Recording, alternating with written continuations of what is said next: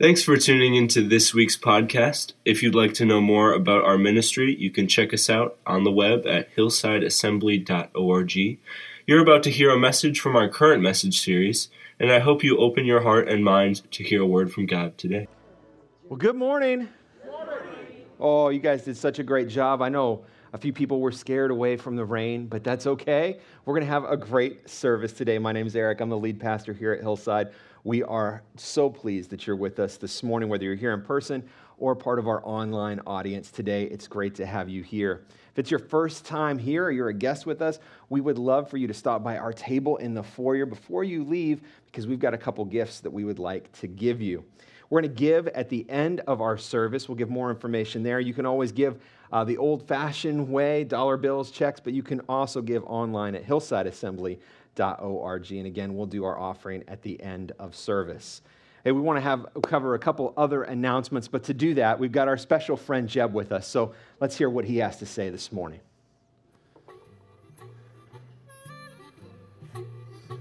Good morning! We're glad you're here at Hillside. And hey, I see Adrian Granados here this morning. It's great to have you back after you've spent the last 2 months in Colorado serving with YouthWorks. I'm sure that Adrian would love to share about his experiences, so make sure you ask him about that after today's service. We'll also set up a time in a future service for him to share with us all. I want to thank all of our helpers that helped with VBS. It was a great success this last week. And how about that AG Express Kids Worship Team? Woo! They could shoot, scoot, and boogie, I tell you what. They'll be leading part of our worship experience on Sunday, September 12th, so you won't want to miss that Sunday for sure. Speaking of great Sunday morning worship experiences, we have a real special Sunday next week. We're going to have our tent service outside, followed by our church picnic barbecue. It's going to be great. We're providing the barbecue pork sandwiches and the chips. But we need your help if you could bring some side dishes and desserts to share. There are 4 other areas where we need help to make next week a success. Here's the 4 areas where you can help us. 1. After church today, we need to stage a bunch of our stuff down in the lower level so we're ready to go for next week. If you'd like to help, just see one of our leaders, and I'm sure they can find a place for you to serve. It should only take us about 20 minutes. Number 2, next Saturday at 9 a.m., we need 4 people to help us set up our stage tent. It should only take about 20 minutes, and that's next Saturday at 9 a.m. We'll see you there. Number 3, next Sunday at 8 a.m., we need all the help we can get to set up for our service underneath our tents. We're going to be setting up tables and chairs, our worship equipment, our games, all sorts of stuff. So come on out at 8 a.m. next Sunday and serve. Finally, and the most important one, we want you to invite someone to come to our special tent service next Sunday. We want them to be our guests. We want to share the love of Jesus with them. We want to build authentic, healthy relationships. But for that to happen, well, you need to invite somebody. I know I'm going to invite somebody. I'm going to take one of those really fancy invite cards Miss Anna made, and I'm going to give them away, invite people to come and hang out with us. You should do the same. Well, that's all I've got for announcements today. I'm looking forward to next Sunday. It's going to be great. And I think I'm going to turn this over to Pastor Eric before we launch into worship today. Bye! Well, it's time for us to get ready to worship team, if you would come up. Last night, boy, that was some rainstorm, wasn't it? I mean, it poured out. It saturated everything. You know, this morning, Jesus is here in this place, and he's ready to pour out into your life. And you've got a choice to make today, because Jesus is going to pour out.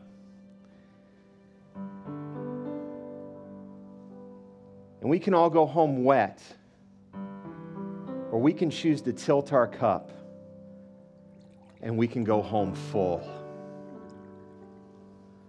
Who wants to go home full today with what God has for you? Church, would you stand to your feet this morning? Katie Worthing, would you come here this morning?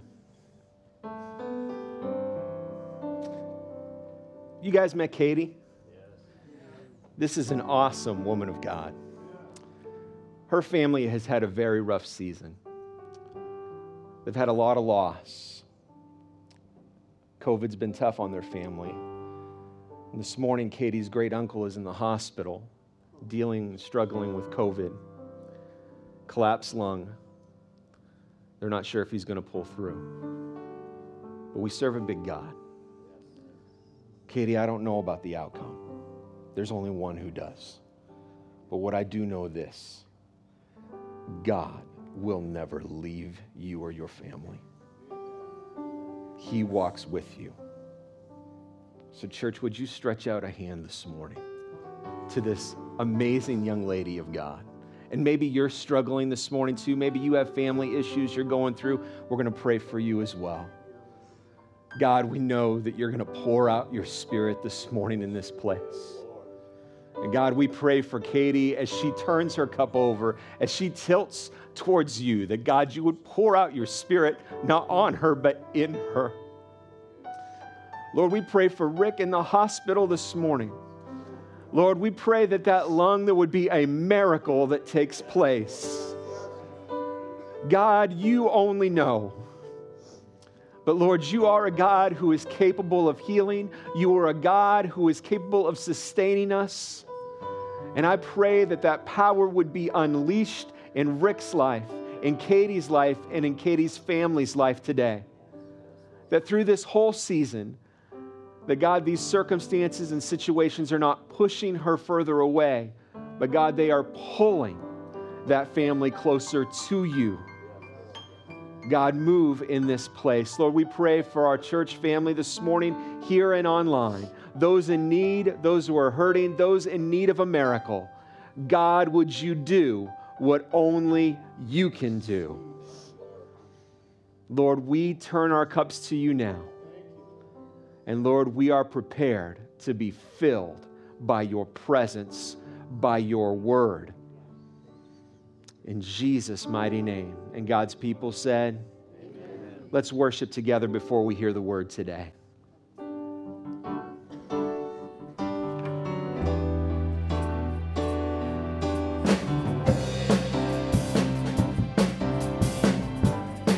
Let's put your hands together as we play this introduction again. Let's worship him this morning.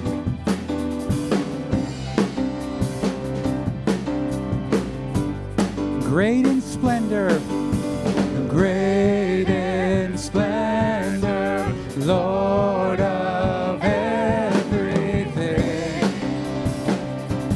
Worthy is your name, never changing, ever reigning King.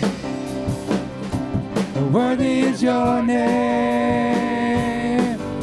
All creation rises up to declare your wonders as people everywhere sing praises to the one who saves us. Through his blood he gave us life, and now we come.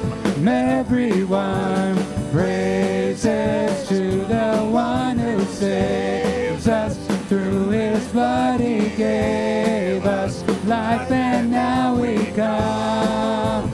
Everyone.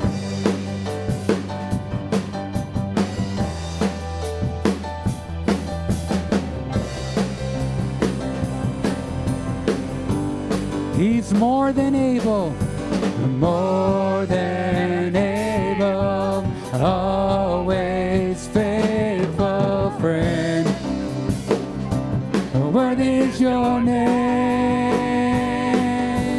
bright and blessed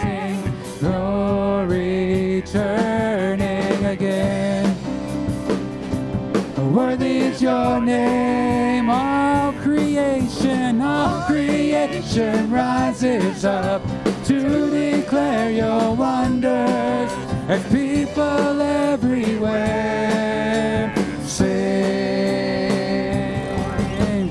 praises to the one who saves us. Through his blood he gave us life, and now we come everyone praises to the one who saves us. Through his blood he gave us life, and now we come everyone.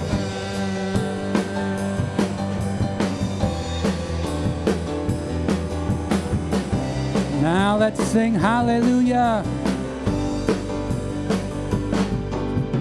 Hallelujah.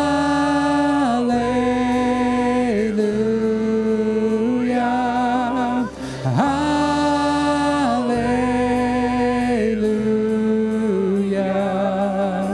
Hallelujah.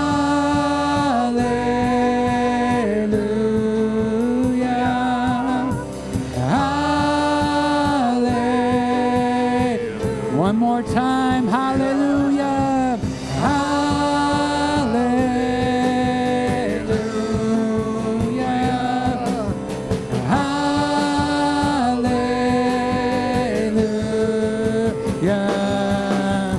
Praises to the one who saves us. Through his blood he gave us life, and now we come everyone praises to the one who saves us. Through his blood he gave us life, and now we come everyone.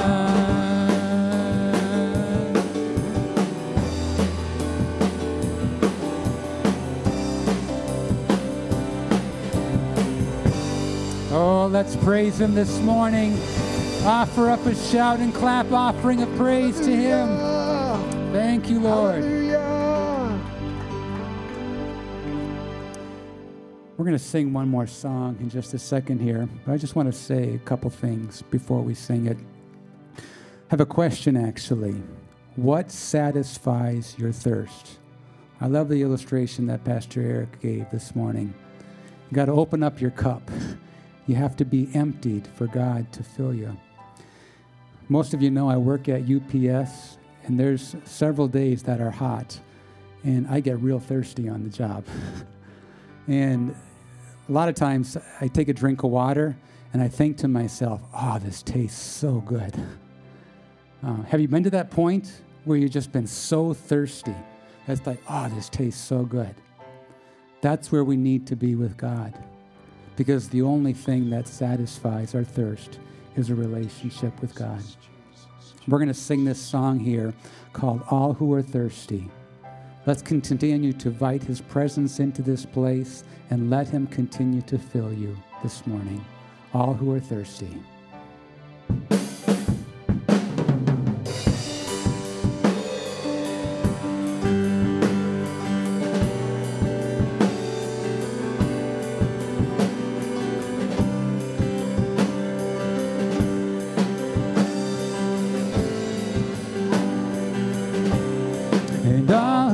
Thirsty,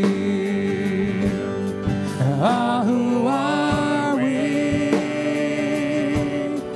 Come to the fountain and dip your heart in the streams of life.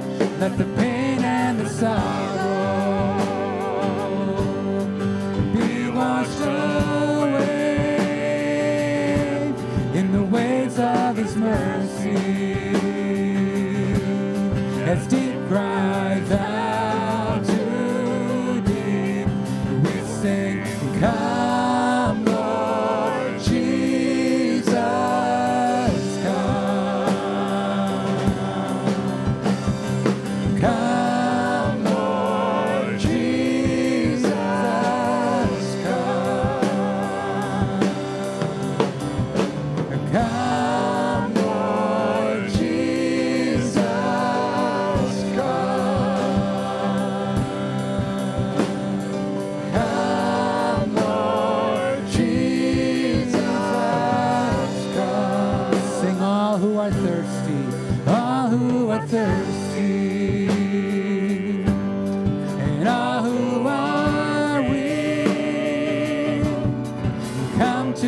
fountain and dip your heart in the streams of life. Let the pain and the sorrow be washed away in the waves of His mercy. As deep cries out to the deep, we sing, "Come, Lord Jesus, come. Come, Lord Jesus, come. Lord, come to us. Come, Lord Jesus, come to us. Come, Lord Jesus, come. Now sing, Holy Spirit, come. Holy Spirit, come. Lord, fill us, Lord. Holy Spirit, come. Holy Spirit, rain on us, Lord. Holy Spirit, come. As deep cries out to thee, as deep cries out to thee, as deep cries out to thee, we sing, "Come, Lord Jesus, come. Come, Lord Jesus, come. Holy Spirit, come. Holy Spirit, come. Won't you come to us? Holy Spirit, come. Holy Spirit, come. Holy Spirit, come. Just one last time, Holy Spirit. Holy Spirit, come.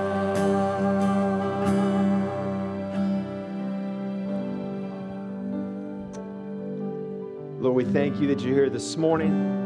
Thank you for the word that you're going to share with us. And Lord, it's not to tickle our ears or to make us be able to check off something from a checklist that we came to church, we listened to the sermon today. God, the reason you're speaking to us is to produce fruit in our life. God, we don't want to leave here the same as we came in. Lord, we talked last week about talk is cheap in the kingdom of God. Actions and fruit matter. So God, we want to be changed. Help us, Lord, to not only hear your word, but apply it today. Lord, as we transition to the preaching of your word in the kids' church, God, may your Spirit be with us. May you help us to do what we need to do with the word you give us today. In Jesus' name, amen. You can be seated, and I think Jeb needs to say one more thing to us. Well, do you know what time it is? It's time for Kids Church. All you kiddos, get up on your feet and go meet Miss Jackie in the back of the sanctuary. She's ready to go downstairs with you guys. And everybody else, let's give these kiddos a cheer. Come on, let's hear it. You can be louder than that. Woo! See you kiddos downstairs. You guys are going to have a great morning. I'll tell you what, our kids' worship team did a phenomenal job at VBS.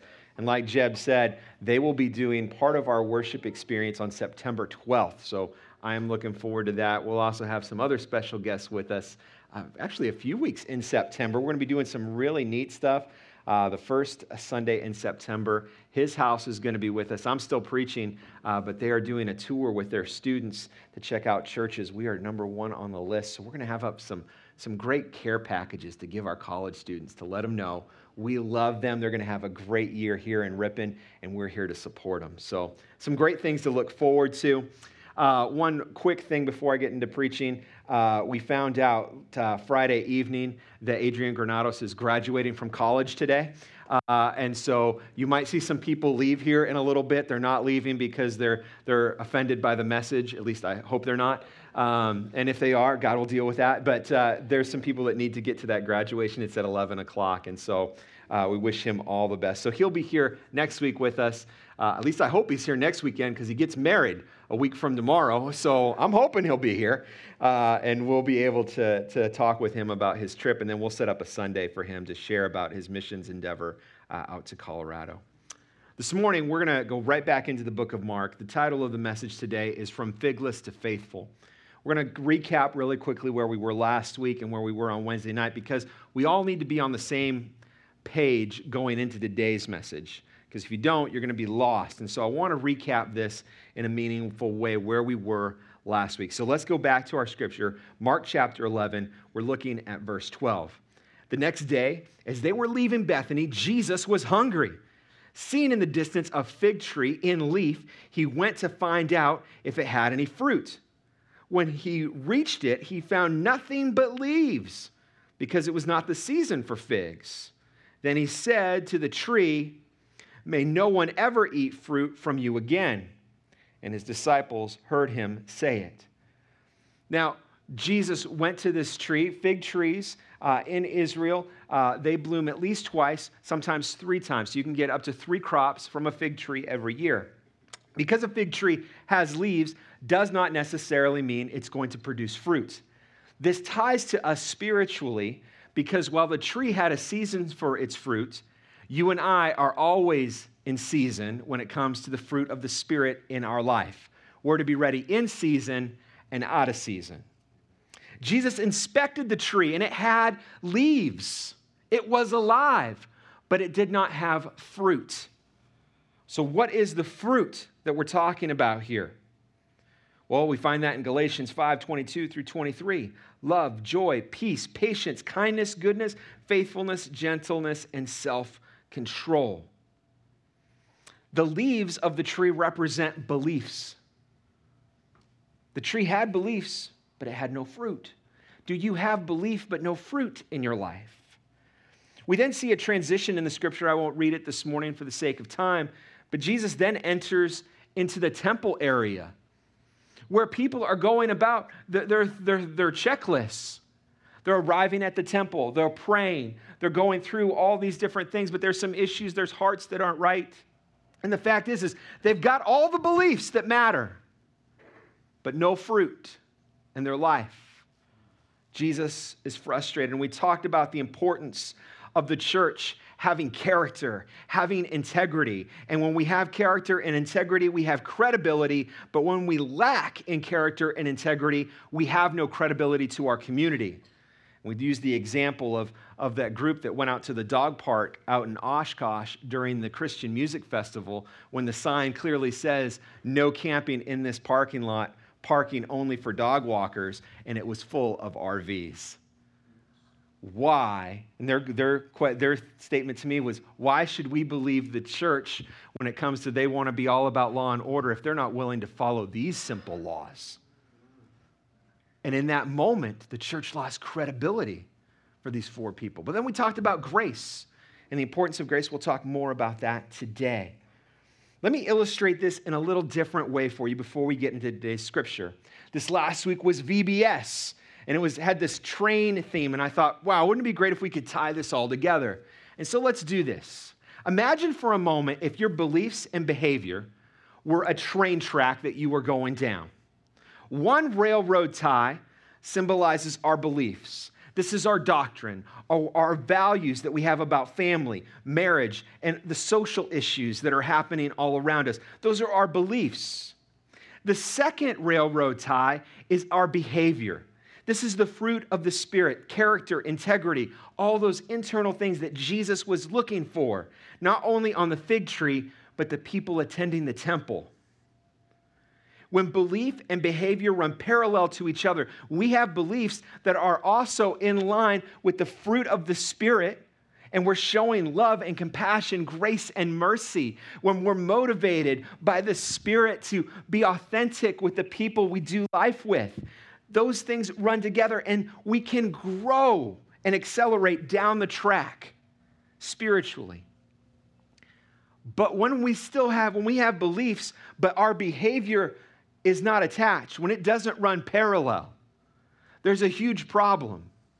Because what would happen to a train running down the tracks that all of a sudden look like this? It's going to get derailed. We will derail our spiritual growth. This is where we see churches that begin to die out because there's no fruit. There's no life. They're dying. This is where people get judgmental, critical, harsh, mean. They call themselves believers, but there's no fruit in their life. And not only did they harm, when your tracks don't run parallel to each other, not only does it harm your spiritual life, it also can begin to harm those you love in your life. It affects your marriage, your relationships, your workplace. It becomes a huge problem. So let's continue with the scripture now. Let's look in Mark chapter 11, starting in verse 20. This is the next day. In the morning, as they went along, they saw the fig tree withered from the roots. Here's the interesting thing. When people spiritually die, it always happens at the roots. They can have a leaf problem, they can have a fruit problem, but when you spiritually die out, it's a root problem. Sorry, it can be the leaves or it can be the fruit. When you spiritually die, it's a root problem. There's something wrong deep down inside. Verse 21, Peter remembered and said to Jesus, Rabbi, look, the fig tree you cursed has withered. Verse 22, have faith in God, Jesus answered. Truly, I tell you, if anyone says to the mountain, go throw yourself into the sea, and does not doubt in their heart, but believe that what they say will happen, it will be done for them. Therefore, I tell you, whatever you ask for in prayer, believe that you have received it, and it will be yours. And when you stand praying, if you hold anything against anyone, forgive them, so your Father in heaven may forgive your sins. So we're going from figless to faithful today. Let's talk about failure to faith. Jesus used this moment in time, the failure of the bush and the failure of the people in the temple court, as an opportunity to teach about faith. Jesus never lets any failure go to waste. Did you hear that? Jesus never lets any failure in your life go to waste. There's always something when we fail that Jesus wants to teach us. The fact is no one likes to look at their failures. No one likes to acknowledge the fact that we fail, both individually and corporately. We don't like to look at it.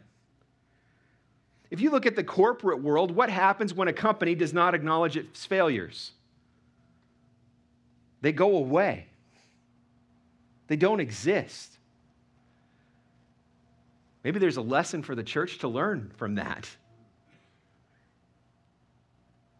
We know that everyone fails, but we don't like to look in the mirror and acknowledge when we have failed. We fail at times to produce the fruit in our life that we should have. We can have the big checklist and do all the things that we've got on our spiritual checklist. Come to church, go to a Bible study, say all the right things, have all the right belief systems and values. But if we don't have love, what good does it do us? If we don't have peace, what good does it do us? Because it truly has not changed us. Because when the Word of God changes you, you start to produce fruit internally in your life. And Jesus is looking for fruit, not your leaves today. Failure happens. But Jesus never runs or avoids failure. Look in the Gospels. There's people failing all over the place. His own ministry team fails. But Jesus never runs from it. He never denies it. Jesus confronts failure. And when Jesus confronts failure, he doesn't show up with a ruler in his hand, tell you to stick your hand out and whip you. No. Jesus stretches out a hand of grace. Every time we fall down, Jesus is there to pick us back up. Peter jumps out of a boat in the middle of a storm and water. The other 11 disciples are going, this dude's crazy. He's walking on the water and he's all good until his focus goes off of Jesus and onto the situation and the circumstances, the storm and the wind, and he begins to sink like a rock. But Jesus has a hand extended out to him. We all fall down. Jesus is ready with a hand to help us out. In fact, Peter's known for failure. I mean, one of his biggest one is he failed Jesus 3 times in Luke chapter 22. Denied Jesus 3 times. It's kind of amazing that the church defines Peter by his mistakes, but that's not how Jesus defined Peter. Jesus defined Peter by his restoration and redemption. So guess what Jesus does for you? He doesn't define you by your inadequacies. He doesn't define you by your mess-ups and mistakes or your failures. He defines you by his redemption. And he calls you child of God. He calls you brother and sister in the kingdom. How good is our God? How amazing is our God? You guys need to get a little more excited about that. Because God could look at us and go, you guys are a bunch of losers. Forget this. I'm starting this whole thing over. But he doesn't. He's invested in your life. He doesn't define us by our failures. And if Jesus doesn't define us by our failures, maybe we ought to stop defining our own life by failures, and maybe we need to stop defining other people by their failures. How does our conversations go all the time? You see something on the news, and what's the first thing that you say out loud? Does it have the fruit of the Spirit attached to it? I'm just saying.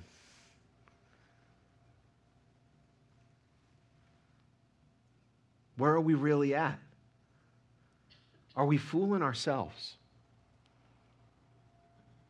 Because I bet, in all honesty, if we really were truly to look inside of our lives and be honest with the Holy Spirit, none of us are as spiritual or as holy as we think we are.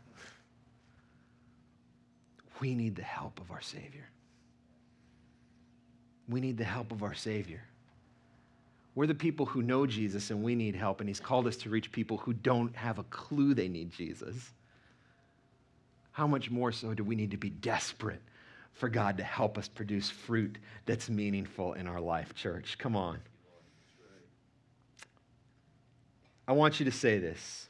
I fail, but I'm not a failure. Come on, you can say it. Ready? I fail, but I'm not a failure. Some of you need to not only say that, but believe it. You are not a failure. You are a work in progress. Peter had the courage to confront his failings. Church, we need to have the courage to confront our failings as individuals, as a church at Hillside Assembly, and as a church culture, where we failed God, where we failed our community, where we failed our neighbors. We got to be okay with facing up to that, because we can do better. Let's talk about fruitful prayer. As we go on in this passage of Scripture, Jesus continues to use this as a teaching moment. Verse 22, have faith in God, Jesus answered. Truly, I tell you, if anyone says to the mountain, go throw yourself into the sea, and does not doubt in their heart, but believes in what they say, it will happen. It will be done for them. Therefore, I tell you, whatever you ask for in prayer, believe that you have received it, and it will be yours. Too often, the verses I just read are taken out of the context of the entire chapter. And the church becomes disillusioned. Believers become disillusioned with this passage of Scripture. This Scripture implies that the fruit of the Spirit is in your life. Sometimes we feel like prayer, and don't get me wrong, prayer changes everything. Prayer is so vitally important. But sometimes we view prayer as a charge card from heaven for us to get whatever we want. Lord, make me a Formula One driver. I believe it in all my heart. It's possible. I want to tell you something. That is not going to happen. It's not. I am too old, and I never had the skills to be able to do that. It's not going to happen. Lord, I need a new car. Give me a brand new 2022 Ferrari. Jesus, come on. Bright red with black pinstripes. I mean, no. This passage implies that when we pray, our prayers are guided by the fruit of the Spirit of love, joy, peace, patience, kindness, goodness, faithfulness, gentleness, and self-control. It implies that we're praying with character and integrity and with purpose. It implies that we're a credible witness for Christ. See, our prayer life needs to be full of the fruit, and our prayer life needs to line up with the Word of God, and therefore our prayers must line up with the will of God. And sometimes where God wants us to go and what God knows we need don't line up with what we want. And Christ begins to take us down a road that's difficult. Prayer does not mean you and I get to avoid suffering, pain, or frustration. Let me give you 3 examples. Shadrach, Meshach, and Abednego, men of great prayer, men who had fruit in their life. They still ended up in a fiery furnace. Right? How about Daniel? He literally was thrown into a den of lions because he prayed. And we get that story wrong. We say, ooh, God rescued Daniel from the lion's den. No, God rescued Daniel in the lion's den. Church, too often we want God to rescue us from it all instead of in it all. We're not called to sit on the sidelines. We're called to be in the game with our neighbors in our community. We're not called to avoid the mess that we find our culture in. We're called to be in the middle of the mess, shining the light of Jesus, living with the fruits of the gospel, and saying, hey, in the midst of all this craziness, it's okay, because God goes with us. Amen. Bring on the lions, bring on the fire, because Jesus goes with me. There weren't 3 men in the fiery furnace, there were 4. So now not only do we have a fruit problem, we got some belief problems as well. Because we want God to rescue us from suffering all the time. And yes, I believe God heals. I believe in amazing miracles. I've been a part of that. This last year, after being diagnosed with benign fasciculation syndrome, my body doing whatever it wanted to do, being in extreme pain sometimes, God said, I'm going to heal you, and He did. But I am grateful for the period of time that I suffered because I learned and it produced fruit in me. I wouldn't want it any other way. And don't get me wrong, I'm not excited to step back into that. I don't want to go back. But in the midst of that, I remember the point when we were going through this COVID thing. I'm praying my guts out.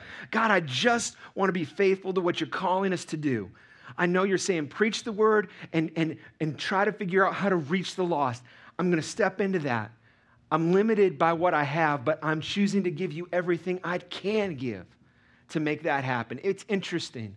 Once I said, God, I'm not going to let this stop me from doing what you called me to do, isn't it interesting that it was only months later that my healing came? I accepted that I couldn't do some things, but what I could do, I was going to give to Jesus. God still moves in powerful ways. But we've got to understand our prayer life needs to line up with the Word of God and needs to line up with the plans and the will of God. And sometimes God's plans and our plans aren't the same. How many of you know most of the time they're very different? They look extremely different. But that's not a sign that God's left us. It's a sign that God's in control and that He wants to produce something greater in you. We like to say, the scripture in 2 Corinthians 1:20 says, God's promises are yes and amen. We like to say, God always answers with yes and amen. That is not scriptural. God's promises, what God spoke, will always be yes and amen.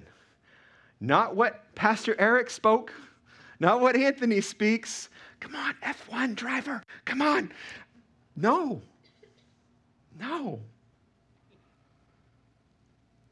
Paul wrestled with God. 2 Corinthians. He said he had a thorn in his flesh. 3 times he asked God to deliver him from this pain in his backside. And listen, I love how the Holy Spirit works, because when Paul wrote about this, he didn't tell us what it was. I don't know if this is a frustrating neighbor or frustrating mother-in-law. I don't know if he's diagnosed with some type of disease or cancer. I don't know. You don't know. It was private between him and God, but it was something that he suffered with. And 3 times he wrestled with God and said, Lord, take this thing from me. And God said, no. And says, my grace is sufficient for you, for my power is made perfect in your weakness. Our brokenness sometimes, our hurts and pains, our inadequacies, our inability to do some things, sometimes it's exactly what God put in our soup pot for our life, because it allows God to be God in and through us. It develops fruit, church. Paul needed this suffering in his life. These type of things produce greater fruit, produce a better follower of Jesus, produce a better minister, a better servant, and it makes us better at bringing people and connecting people to Jesus. But too often, we just pray, God, get me out of the mess I'm in, instead of praying, God, what are you trying to do through the mess I'm in? I wonder what would change if our prayer life changed a little bit. When God says no, do you still have the tenacity to pray for the things that you know God wants to do? There is no doubt in my mind that these 2 things God wants to do. I can find them in the Word of God over and over and over again.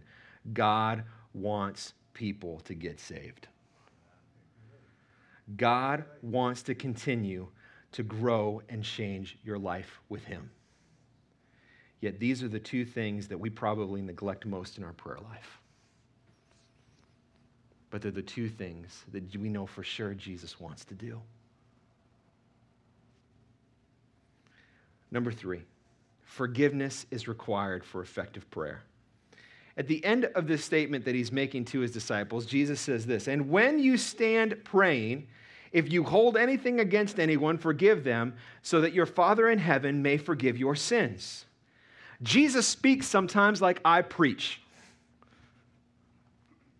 Or maybe I'll put it the other way. I preach sometimes like Jesus speaks. Like the points, Hannah, I love Hannah so much. Sometimes when she comes into the office, we talk about the week before service, and she goes, I was like, I didn't know where you were going to go and how you were going to connect those 2 points together. This is like one of those moments where Jesus is talking about being fruitful, talking about these amazing prayers of miracles, right? And then he goes, and forgive when you're praying so I can forgive you. It doesn't seem to tie in. It seems like it's like left field, like we were going this direction and then Jesus is over here all of a sudden. What's happening here? Well, maybe it's because sometimes forgiving people can be like a mountain having to jump into a sea in our life. Forgiveness isn't always easy. Every person here this morning has been, is, or will be hurt by people in your life, directly and indirectly, in small and in large ways. Some of the people in this room today have experienced trauma in their life caused by an individual or a group of people. Some of you have been messed up by people who claim to be followers of Jesus. And maybe they were, maybe they weren't. That's not for me to decide. Some of you have been torn up and messed up by churches that went down weird belief things and like, hey, we're going to get spirit-filled. We're going to go out. This is a big thing in California in some churches right now. They go out to grave sites of men of God or women of God, and they sit on them, and they soak in the Spirit. I'm like, dude, I don't want anybody's spirit but Jesus. I'm not wasting my time at a grave site because the only thing there are dead bodies. If I want to spend time with Jesus, I'm going to open the Word of God and spend some time worshiping and soak in what God has because He's pouring out, right? I know some of you have been hurt. I know in this room, there are those who have been physically assaulted by individuals. And I want to personally say, I am sorry that happened to you. It shouldn't happen. There are people in our room today that have been emotionally, verbally, physically, and sexually abused. I know that to be true. It's not right. And I know it has left some serious scar tissue in our lives. Some of us here have been wounded by a friend. Let me give you 3 quick things and a few illustrations to help us get this, and then we're gonna close our service. 1, forgiveness does not justify a person's actions that hurt you. When we talk about forgiveness, it's not saying what happened to me is okay. No, we're not saying that. Forgiveness is about you finding freedom and life again. See, the devil would love to call you a victim the rest of your life. But the thing is when you forgive, you're no longer a victim. You're empowered by the Spirit to move forward. Forgiveness is not for the benefit of the offender. When we forgive somebody that hurt us, it's not for their benefit, it's for mine. Because until I get to the point of forgiveness, there is fruit that's growing in my life, but it's bitter, it's rotten, it's sour, and it's poisoning me. And like a cancer, it will continue to grow and grow and grow and squeeze the life right out of me. So choosing to forgive, that takes that cancer out of my life.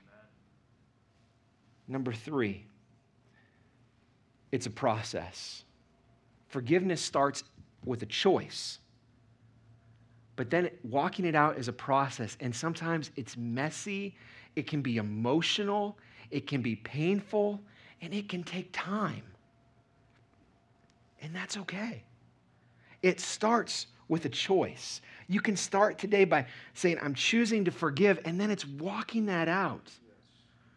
And in the midst of that, it's messy and we trip up, but if we continue to move closer to Jesus, if we're like Peter and we could just keep our eyes on Jesus and not the storm, we're going to get it figured out, and you're going to wake up one morning and go, wow,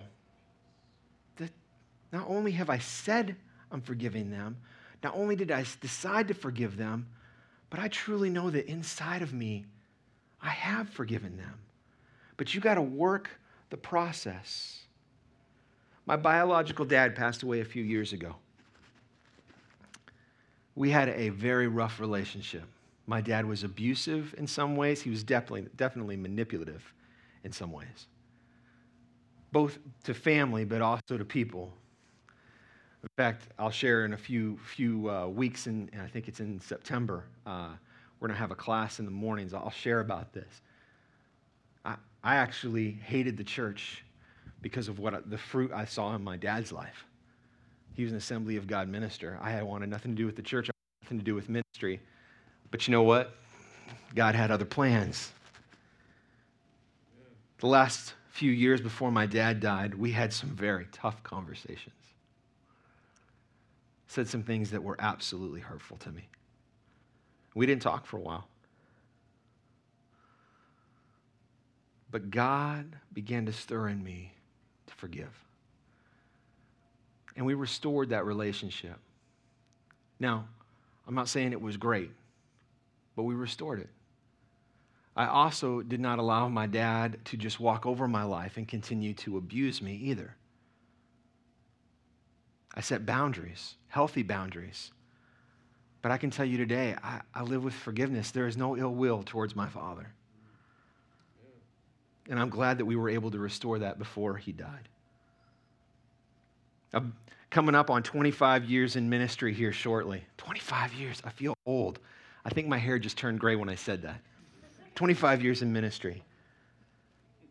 When you're a pastor, you got to learn how to forgive. Because this position is a place where you get wounded. Don't be like, oh, that's not why I'm sharing this. I want you to know that I understand and I relate. One of the things that's tough for pastors is, and this is the truth, I mean, we can deny it and make up all sorts of stories, but the truth is not everybody is going to be like, this is the greatest church ever. If that was it, we'd only have one church, right? Everybody would go to one church. And not everybody is a good fit for certain church cultures. And so as we move forward as a church, there will be people who come that are new and there'll be people that go. And that's difficult. It's hard as a pastor.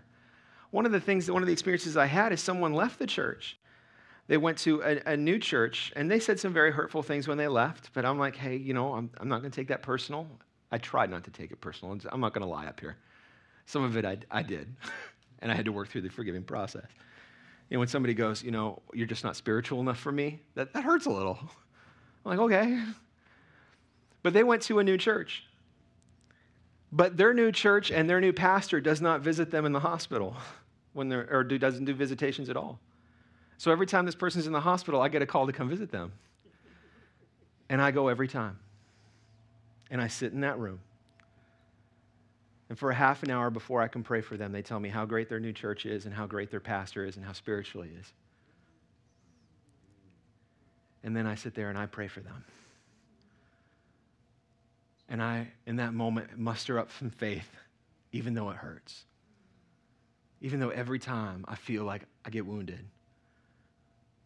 And as I leave that hospital, every time on my way home or to my next appointment, I start wrestling with God. Lord, I'm doing this because you asked me to, but it hurts. And I don't want to have bitterness in my life. It's hard, but it's doable. And I'm going to tell you straight up, if I did not work forgiveness in my life, I would be so miserable, so horrible. My marriage would be disastrous. My relationship with you would be horrible. You wouldn't want me as your pastor. And not that I am like some great guru of forgiveness. I'm not. I got to work it, and it's a process for me. I'll end with one more story from my personal life. Years ago, I had a partner in ministry. It's one thing to get bitten. Jesus called a sheep. Sheep bite sometimes. And it's one thing to know. That's why shepherds carry a big stick, by the way, because sheep bite. More on that next week. I had this partner in ministry. We worked together. We were on staff together. It's one thing to get wounded from the other side of the pulpit. It's another when you get wounded from the same side. We were called to serve the same pastor, to serve the same church. We had a lot of friction in our relationship, and I tried so hard to build a great relationship because deep down in my heart, I wanted my partner to succeed. I wanted him to be successful to everything he put his hand to. I wanted that, and I tried my very best to serve him. There came a point in time where a ministry opportunity became available for Pam and I. We talked to our lead pastor, and we decided we would put our name in for this ministry opportunity. It seemed like a good fit. We were excited about it. Our current senior pastor was excited about it. It sounded like the church was excited about it, district leadership excited. Everything seemed like it was going together. What I found out is that partner in ministry had called someone on the pastoral search committee at that church and had lied about my character and integrity, had said that I totally did everything I could to undermine my senior pastor. I got to let you know, if there was one thing when I was a staff pastor, always get your pastor's back. It's not my vision for the church. It's God's vision through my lead pastor. My job is to take it and make it come to fruition. I was so wounded. I was so hurt. This was the guy who was supposed to be my partner. And I'll tell you, we had it out. And it was ugly. We ended up going different ways. I ended up staying at the church we were at. I'm so grateful now that all that happened, because if it hadn't, I wouldn't be here today with you. And I was meant to be here with you. You guys have blessed my life so much. You don't know how much you guys have healed things in me. But that had to happen. But my wife would testify to this. After we moved here, we lived in our apartment. I was down in my garage. And I wept and wept and wept and cried, snot coming out of my nose. I don't even know how snot was coming out of my ears, but it was coming out of my ears. I was crying so hard for this partner I had in ministry because I longed for him to succeed. I longed for him to be made whole. That guy, as much as we butted heads, I'll tell you today, I love that guy. And the only way that could happen is through forgiveness. Worship team, if you'd come back. Straight up, I'll tell you this, forgiveness is hard. When we can resolve a relationship, we should try to. I want freedom for you because I've experienced the freedom of forgiveness in my own life, church. Sometimes you got to forgive and let go. Abraham and Lot, they forgave each other, but the relationship was never the same. They went in different directions. Then you look at Paul and Barnabas from the New Testament. They had a big ministry blowout. They still served God, still loved each other. And in fact, it's never really talked about, but we know from a few things that eventually that relationship was reconciled. It took a long time, probably took years. This morning, if you've got a sister, a brother, a father, a mother, a son, a daughter, a family member, friend, neighbor, boss, coworker, church attender, pastor, you got to let it go and forgive. You got to start working the process. And if you can restore that relationship, I encourage you to do it, especially if it's family. I prayed for Katie's great uncle this morning. Guys, we never know. We never know when God's going to call us home or God's going to call a loved one home. And you don't want the last thing that you said to be bitterness between you. If you and your spouse this morning on the way to church got into it about something, make it right. Because you just never know. You never know. Look, I want to have effective, powerful prayers, but guys, to get there, we got to work this stuff in our life. Church, would you stand to your feet? I want to pray for you this morning. There's a lot we could pray for today, but I want to pray specifically for this in the area of forgiveness. Let's focus in on that before we go back into worship. God, we mess up all the time. We got fruit in our life that sometimes is good, sometimes bad, and sometimes we're like that tree and we've got no figs. but we're called to live a fruitful life. Lord, we face that reality today that we're not perfect. We need your help. We want to pray, God, in a way that's led by your word, led by your will, and led by the fruits of the Spirit inside of us. Lord, we know that one of the big things, the reason that you turned this whole thing and went to forgiveness is because forgiveness can kill out the fruit and the life in our life. When we don't forgive, it's bitter, it's poisonous to us. There are things in each one of our lives today, big, huge, and small, tiny, insignificant, that God, we need to forgive.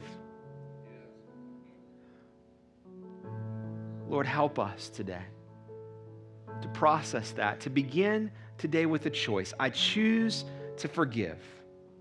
And as we walk out of this place, we begin to walk through the process of actually forgiving. We wrestle with our heart and our flesh. We wrestle with you in the convicting of your Holy Spirit. And we begin to work through whatever it takes to get that bitterness, that anger, that frustration, that scar tissue out of our life so you can begin to heal us, make us whole so we can be more effective in the kingdom.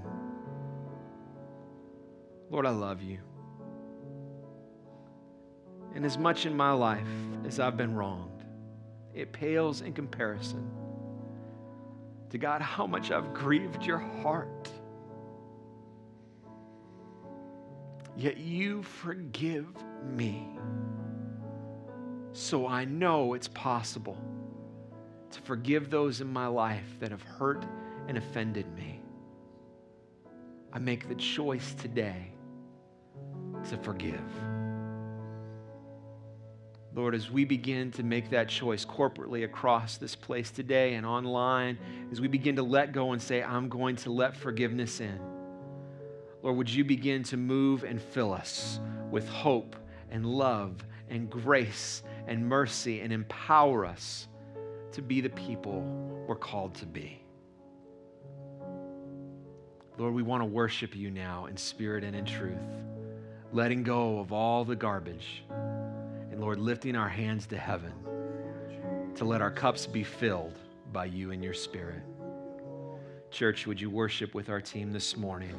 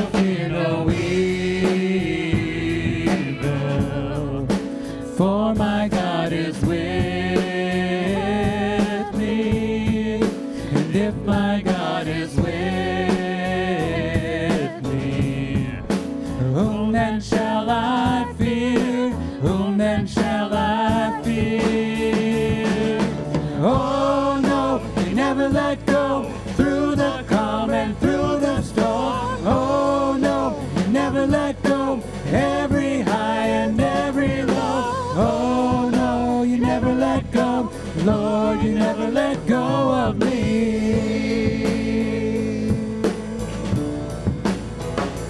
Into the times that is coming for the heart that holds on, a glorious light beyond all compare. And there will be an end to these troubles, but until that day comes, we'll live to know you're here on the earth. And I will fear no evil,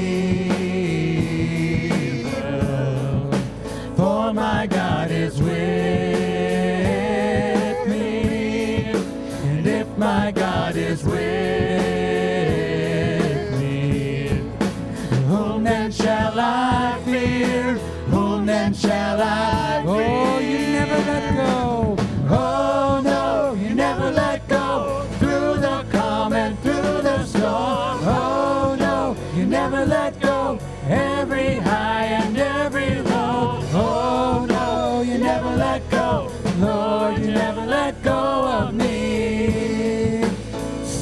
again. Lord, you never let go. Oh no, you never let go. Through the calm and through the storm. Oh no, you never let go. Every high and every low. Oh no, you never let go. Lord, you never let go of me. I can see the light, it's coming around the corner. I can see a light that is coming, and the heart that holds on. There will be an end to these troubles, but until that day comes, still I will praise you, still I will praise you. Sing that again. I can see the light, and I can see a light that is coming for the heart that holds on. There will be an end to these troubles, but until that day comes, still I will praise you, still I will praise you.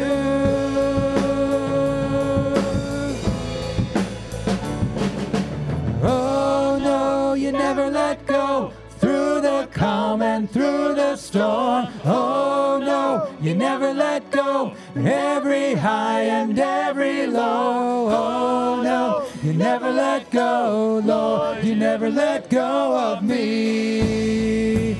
Just one last time, you never let go. And oh no, you never let go. Through the calm and through the storm. Oh no, you never let go. Every high and every low. Oh no, you never let go. Lord, you never let go of me. Lord, you never let go of me. Lord, you never let go of me. Thank you, Lord. Hallelujah. Aren't you thankful that He never lets go of us? Thank you, Jesus. And it's all because of His amazing grace. God's grace is so amazing. I don't know where I'd be without God's grace, and I'm sure you can say that same thing this morning. As we end our service, we're going to sing that song, This Is Amazing Grace.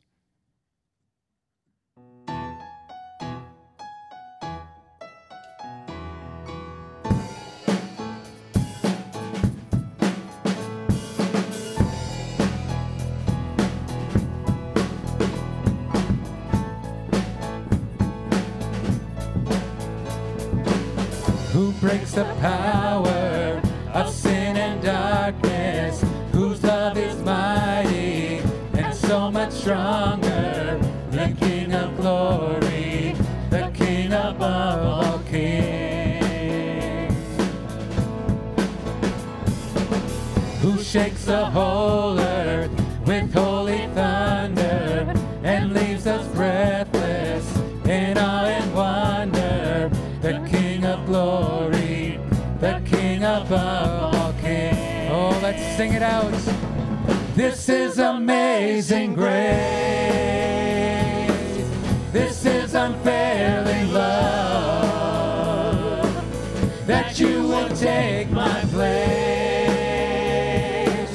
that you would bear my cross. You lay down your life, that I would be set free. Oh, Jesus, I sing for all that you've done for me.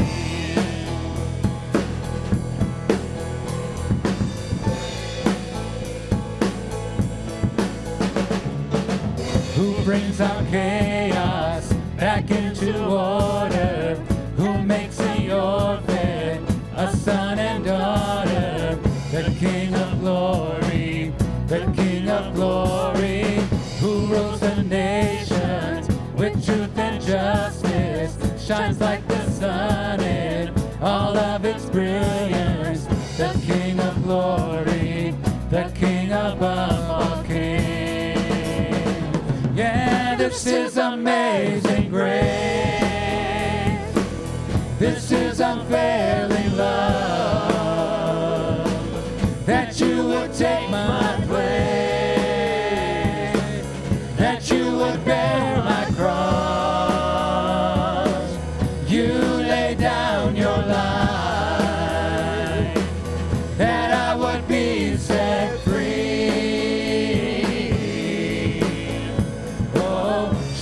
Jesus, I sing for all that you've done for me. Worthy is the Lamb, worthy is the Lamb who was slain. Worthy is the King who conquered the grave. Worthy is the Lamb who was slain. Worthy is the King who conquered the grave. Worthy is the Lamb who was slain. Come on, he's worthy. Worthy is the Lamb who conquered the grave. Worthy is the Lamb who was slain. Worthy, worthy, worthy. This is amazing grace. This is unfailing love, that you would take my place, that you would bear my cross. You lay down your life, that I would be set free. Oh, Jesus, I sing for all that you've done for me.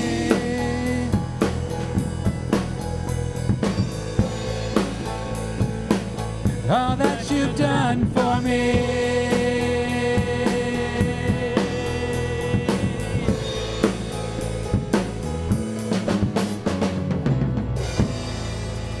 Hallelujah. Let's thank him for that grace this morning.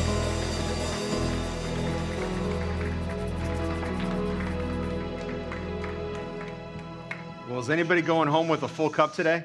Hallelujah. So we get ready to leave. We're going to do two more things. We want to pray over our offering. So if you've got your tithes or your offering with you, if you pull that out, because we're going to pray over it.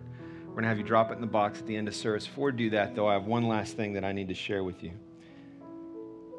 I'm a pastor who doesn't preach a word just for you. I preach a word for us. One of our core values is that the word is about its application. Last Sunday, this Sunday, has really gone deep in me.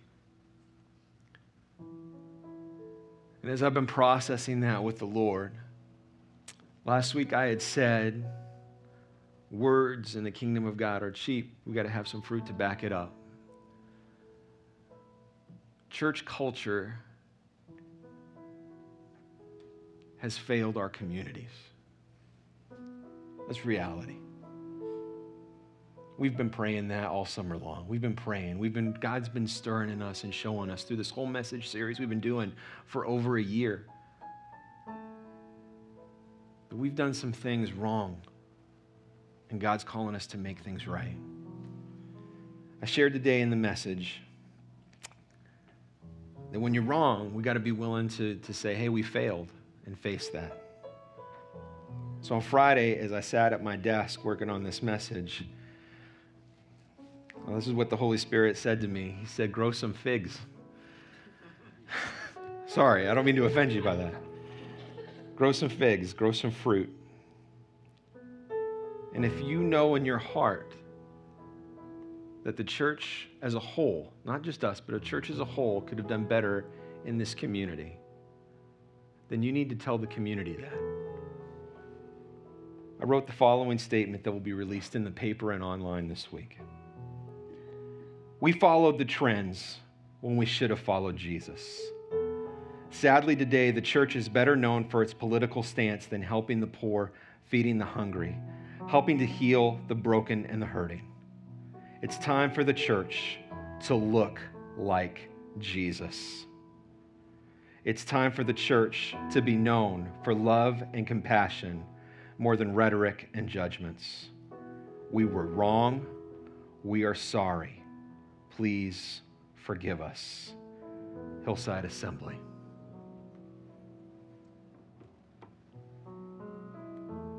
Let's live it out. Church, I just took a statement as your pastor saying, I believe in you and that we can do better reaching it, loving, and serving our community.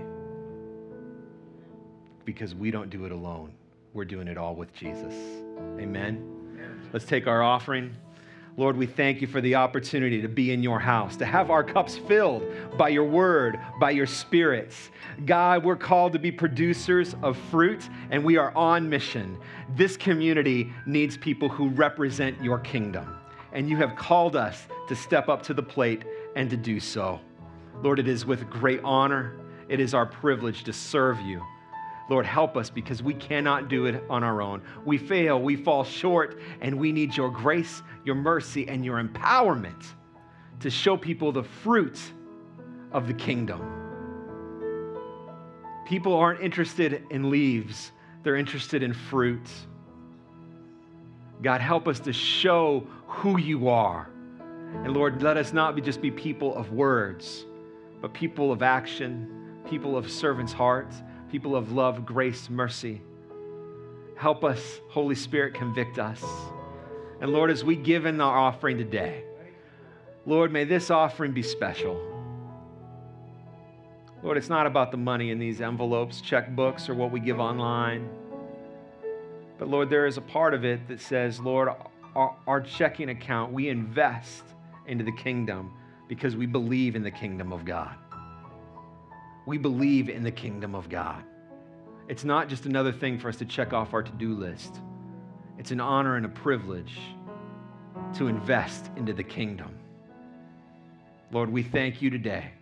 Lord, bless those who give, bless our ministry partners, and bless those in attendance today, here physically and online. In Jesus' name, amen. You can give to the Lord in the box in the back of the foyer. I love you, church. We'll see you next week. If you'd like to help us set stuff up today, we'd love your help. You can talk with Jeff or Dave. You can also talk with Jackie downstairs. We do need to move some tables from a room up here downstairs. Next week, Saturday, 9 a.m., we're setting up the small tent. And then next Sunday at 8 a.m., we need your help to set up for the church picnic and service. Invite someone. That's what these are for. Don't leave here without one of these. God wants you to invite somebody to come so they can fill their cup up. Amen? Let's do this. I've talked enough. Let's go do life today.